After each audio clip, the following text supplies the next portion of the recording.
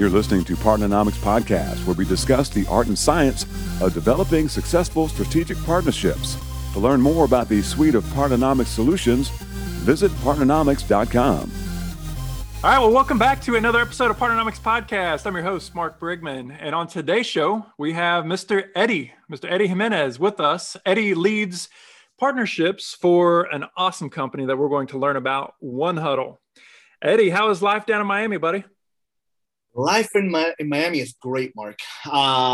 Lately, for the last week, it's been raining. So everything you hear about Miami is not what it's always. It's not always the truth. All right. It's been raining nonstop. But when it's not raining, man, life is great. Good, man. So is summertime heat hit yet, and all the humidity and all the good stuff that we hear about? Listen, all I know is from the beginning of June to the ending of June, it rains every single day. That's all it does. But after June, listen, the party really starts, man. The beaches are warm, temperatures right, lots of drinks and lots of fun, man. Doesn't get any better than that. So Eddie, man, I want to jump into this podcast and just learn a little bit about you and your background. Share with us, if you would, how did you kick off your professional career, and then what landed you in the partnerships role? Mark, now that's going to be dangerous, right? You're telling me where I kicked off my professional career. I'll take you down memory lane. So I actually, at 15 years old, and I have to save the little tidbits, but at 15 years old, my sister was a property manager for a management company. I had no business having a conversation with anyone, no business sitting in front and trying to lease an apartment to anyone. That's where my professional career started. I real early, I started learning about real estate. I loved real estate. I did a lot of that. But actually, at 18 years old, I made a shift and I became a trainer, because that's what you do down in South Florida, right? You go to the gyms, you get a tan, and you work out. And I fell in love with the industry. I was actually studying to be a database administrator and an engineer. And I fell asleep a few times in the class, and that didn't work out. But anatomy, physiology, working out, and nutrition, that really got the better part of me. That's where I met our CEO, Sam Caucci. And him and we stayed in contact for many, many years. And I want to say about 16 years later, he invited me to come on board One Huddle. It's been an amazing ride. It really has. I'm not going to tell you all about all the bad things and the nights that I spent crying, but that's part of the startup, right? That's part of it being in the middle of a startup. But I took over the position, the partnership division, at the beginning of the year. And so far, 6 months in, Mark, what a hell of a ride, man. It's been great. So Eddie, was that your first foray into specifically focused on partnerships inside of a company? I mean, as professionals, we're either kind of collaborative or we're not, right? So we all do partnerships throughout our life, but being a part of a formal partnering program, is this kind of your first foray into that? As being part of a formal program, it is, Mark. But in the fitness industry and in real estate, and I did a bit of offshore banking as well, the relationship, it's all about building relationships. So I've been partnering since I've been 15 years old, right? Formally and understanding it really is my first role in it. I don't know what Sam saw, but apparently there was a spark there. And he says, Eddie, you're going to lead the partnership division. So far, it's going really well. Good. Well, Eddie, tell us a little bit about One Huddle. Tell us a little bit more about the company. I know you guys are up to some really exciting stuff, have some big name partners and clients. But for those that are not familiar with the company, tell us what One Huddle's up to. Listen, this is the part that I was waiting for, Mark. It really was, right? So One Huddle. What is One Huddle? 10,000 foot view, anything and everything an employee needs to know in a game on your phone, Mark. We work with companies in all sorts of different verticals, and basically we're changing the way employees get better at what they do. For many, many years, we all heard of the LMSs out there, right? The learning management systems, the e-learning platforms. We are not that. We are an employee development, human performance, 52-week-a-year platform to really get the best out of everyone. We are powered by the workers. right? And we work with some really large brands, like you said. Some of these brands, they come to us because they're either struggling with engagement, they're struggling with their onboarding piece, their reinforcement. And we come in and we gamify all of their development, their engagement, their reinforcement. So Eddie, step us through an example, all right? So somebody's say, okay, I think I get it. I think I understand it. But step us through a bit of an example so we can really wrap our arms around, what's at the core of your business. Sure, absolutely. So a company, let's use Madison Square Gardens, right? They need to supercharge their sales team, right? Their indoor, ticket sales or whatever the case is. Also, just getting a lot of product knowledge out there, right? Especially sales teams. And I'll use sales teams as an example, Mark. Sales teams need to learn products rather quickly. They need to show up day one, understanding what their position is, what the mission, vision, core values of the company. We help gamify all of that stuff. So for sales orgs, it really sounds like they sell a lot of things. We could help them supercharge that. Other companies, they want to help with onboarding. They want to make sure that their employee, when they hire them day one, they're ready to work. So we could take, once again, anything and everything SOP related, what they're really going to be doing, and kind of help them show up with their battery half charged on day one, get them ready to work a lot faster. I love that. That makes sense. And so I'm assuming you talk about gamifying it. So then you keep a score.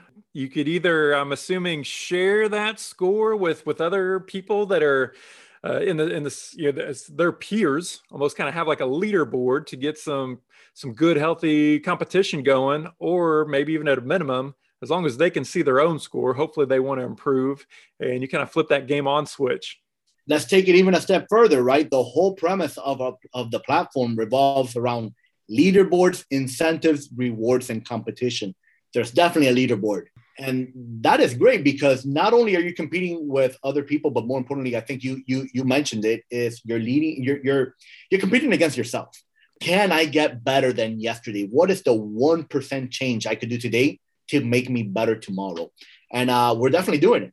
So we have an over 95% voluntary participation on our platform. No other platform that I know of could go ahead and claim that. So Eddie, talk to us about partnerships. So how is One Huddle leveraging the power of partnerships to grow the business? I thought you would never ask, Mark. Thank you. We're definitely leveraging partnerships in an exciting and creative way, right? We took a step back. We have a really awesome team. And we said, well, we could always add a lot more sales, professionals. We could always add more team members. But before we do that, why don't we lean on some of our partners, some of our clients that are already working with some awesome partners of their own? And there's nothing but good things to say about our platform and our procedures and our methods. So we're using partnerships in a couple of ways, Mark. Number one, they're traditional. We're using partners to make more introductions. But the way that I found that really truly works, Mark, is that those organic introductions. Ones that, listen, we love your platform. We know some people that could definitely benefit from what you're doing. So to get more business, we're using partnerships. Also, content. We lean on our content providing partners. We have a feature on our platform called The Shop. And The Shop is basically your on-demand Netflix of training, if I could use that, right? Anything an employee needs to know. We have over 2,500 games queued up, ready to go on business, on customer service, on sales, on DEI, across 16 different skill levels.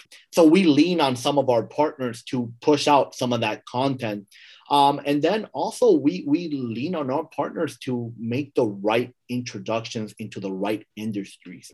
We're pretty horizontal. We're in about a dozen different industries now, Mark. And we're always looking for that next industry because our platform is pretty industry agnostic.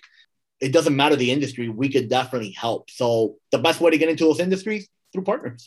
Eddie, if somebody has some content and they think that it'd be, it's really powerful for employees, do you have, it sounds like, a bit of a marketplace that these different content providers can plug into?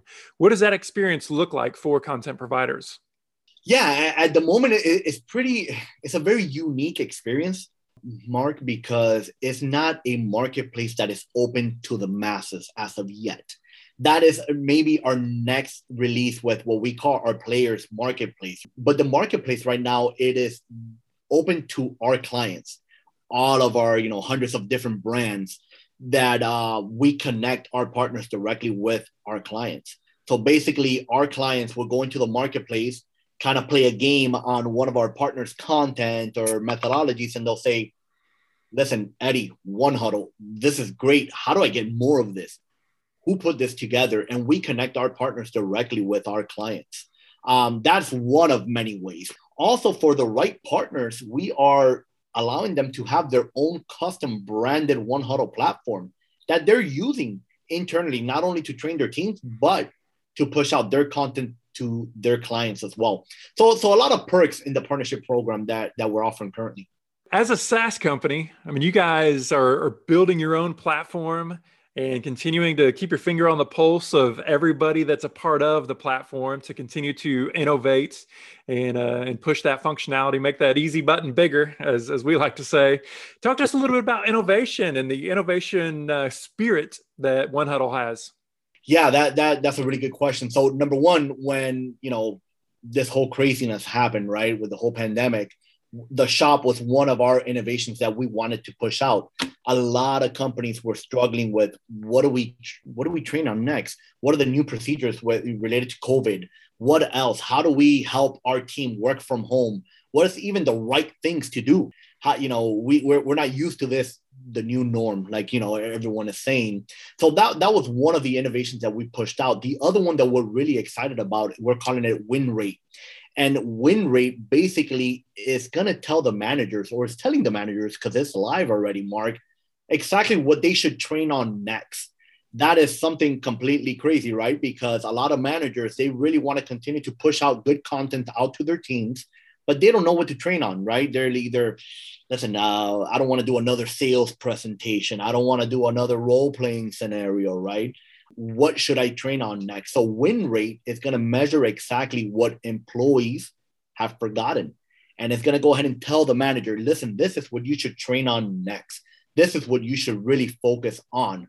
Why? Because it's measuring the way that, we forget, the way that we engage, the time that we engage with the platform. We take all of these different data points and the algorithm will go ahead and push it in and say, Mark is forgetting on the sales 101 game.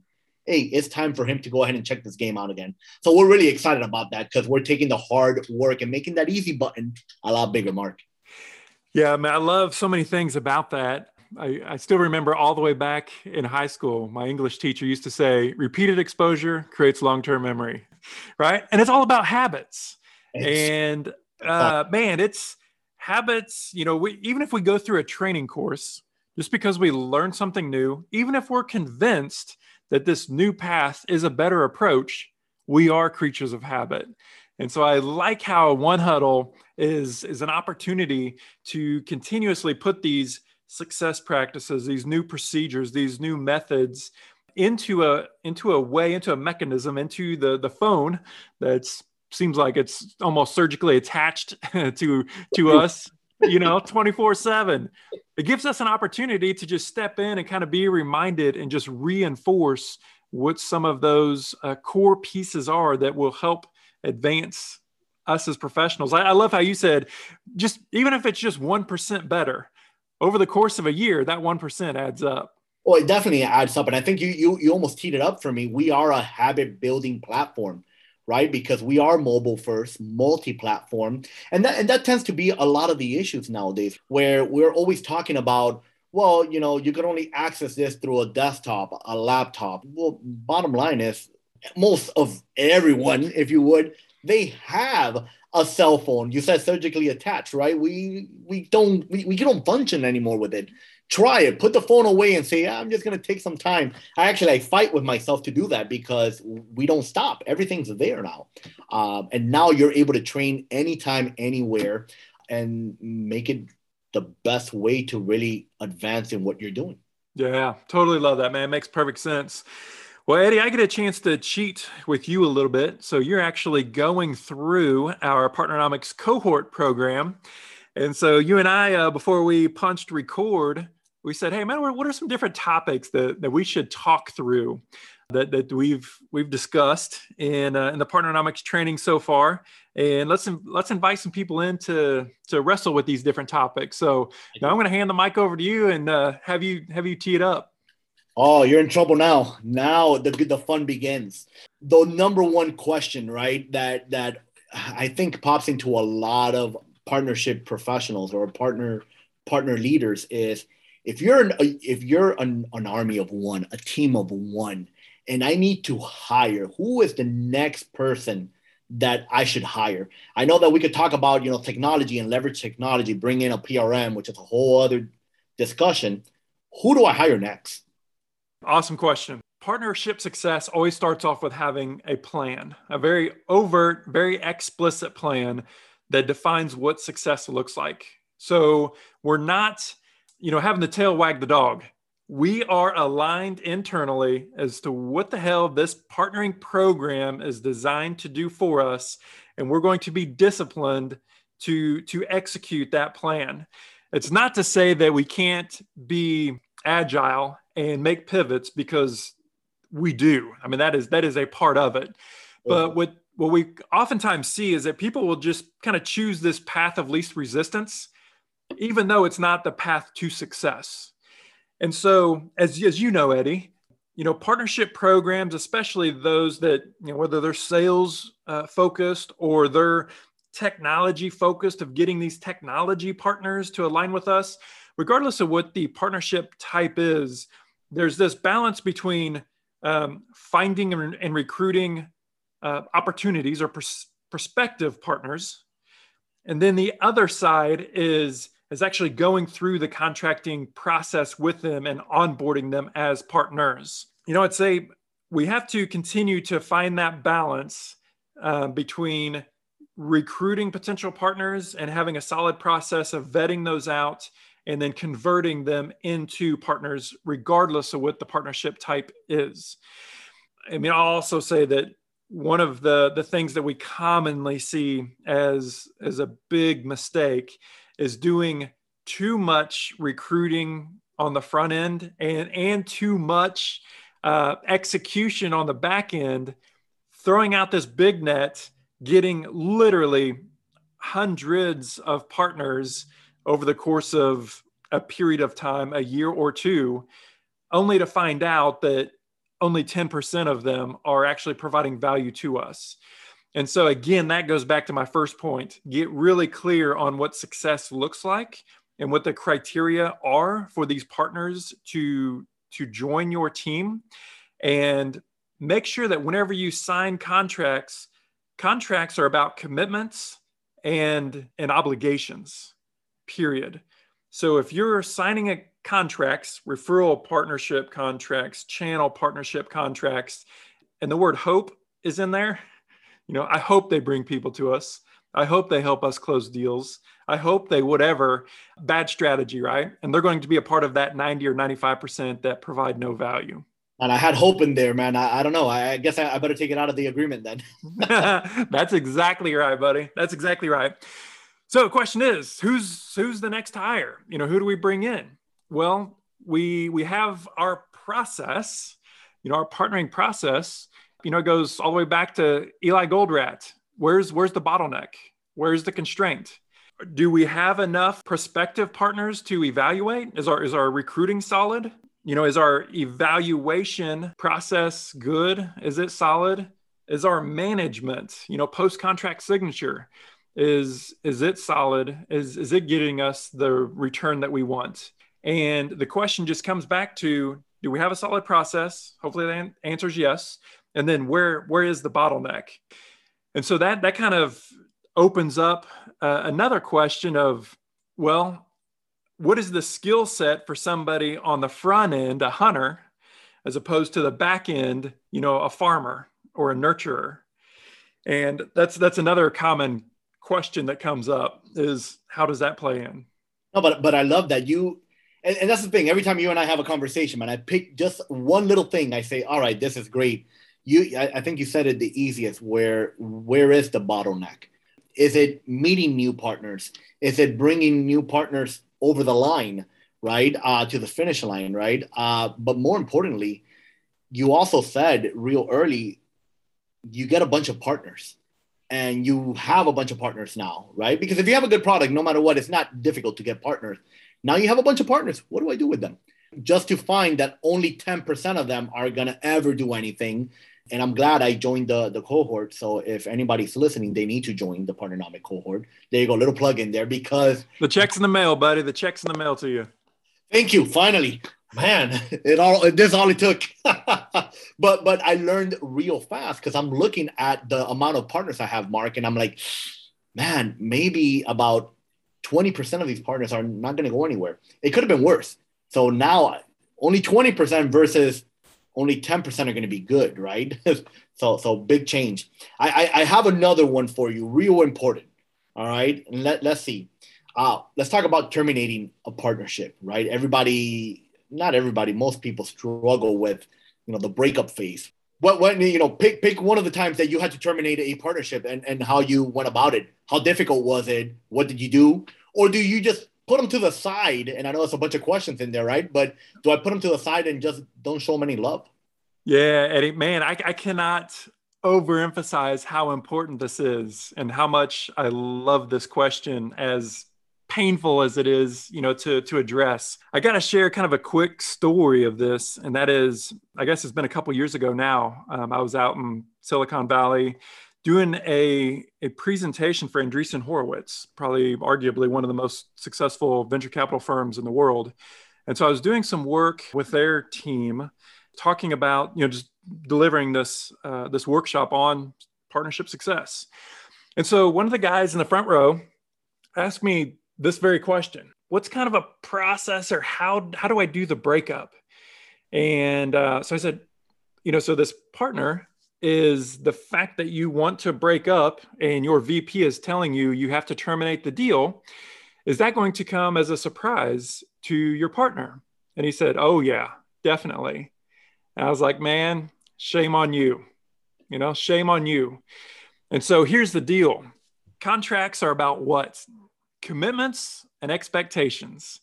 And whenever our partners are not meeting the expectations, it should not be a surprise to them. And so one of the things that happens is, especially in, let's say, channel referral types of partnerships where we are casting this big net as a methodology, and I'll say a poor methodology, but we cast this big net out there, and basically anybody that is willing to sign our agreement, they just do it online and then boom, they're a partner. Very, very bad approach, because we talk about this Pareto principle of 80-20. 20% of your partners will provide 80% of the results. What we find in partnering is it's much less for the average program. It's much less than 20% of your partners will be providing the bulk of the results. Partners have to be proactively and intentionally managed. Kind of the $1 million question is, well, so how many partners should we have? And I say, as many partners as you can effectively manage. So what does effectively manage mean?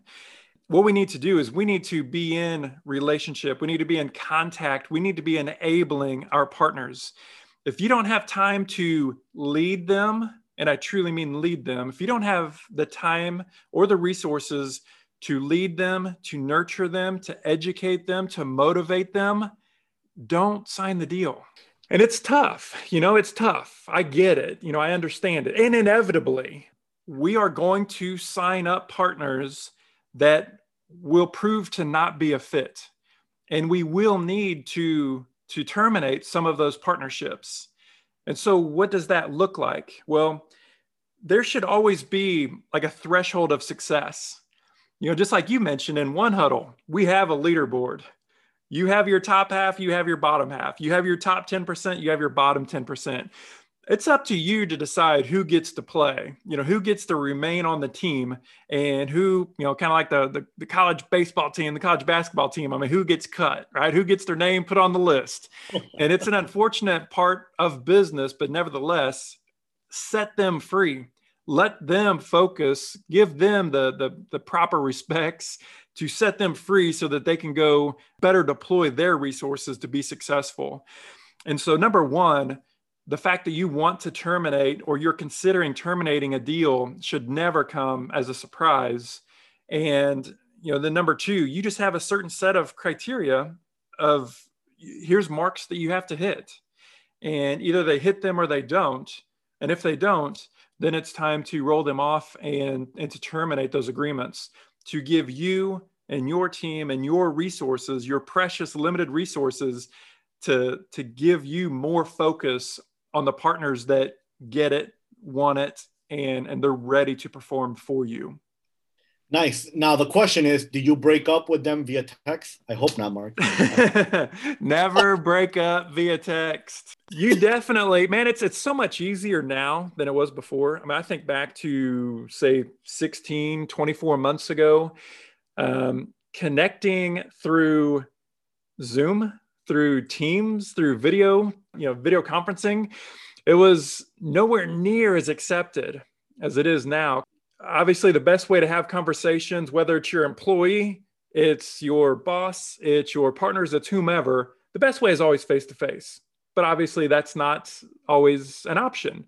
Second best way, which is a very solid way to do that, that is through video conference. And I absolutely am a huge proponent of all conversations that you would have with your partners or anybody, team members, bosses, other folks.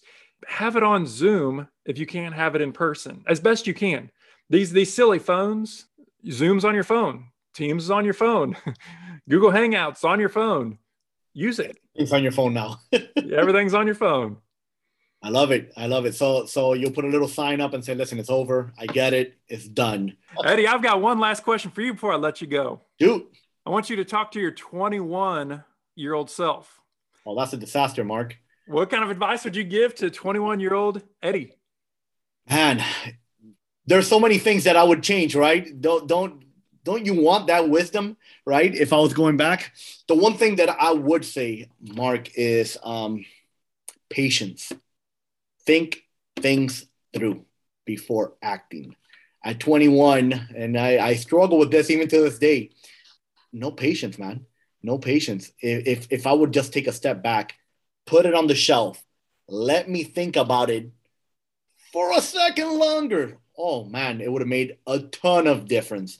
All those bad decisions, which have led me here, by the way, so I don't think I would change them, but I could have, saved a lot of heartache. And that's what I'm teaching my kids. I'm teaching them, try to have patience. It's kind of difficult to teach that when you struggle with that yourself. That would be the conversation, Mark. Great wisdom, though, man. Great wisdom. Eddie, thank you so much for your time. Continue success with One Huddle, and look forward to seeing you in the next Partnernomics cohort, buddy. I'm super excited, Mark. Thanks for the time. Partnernomics Podcast is brought to you by Partnernomics. Learn how to leverage the power of partnership. To listen to more episodes of Partnernomics Podcast, visit partnernomics.com.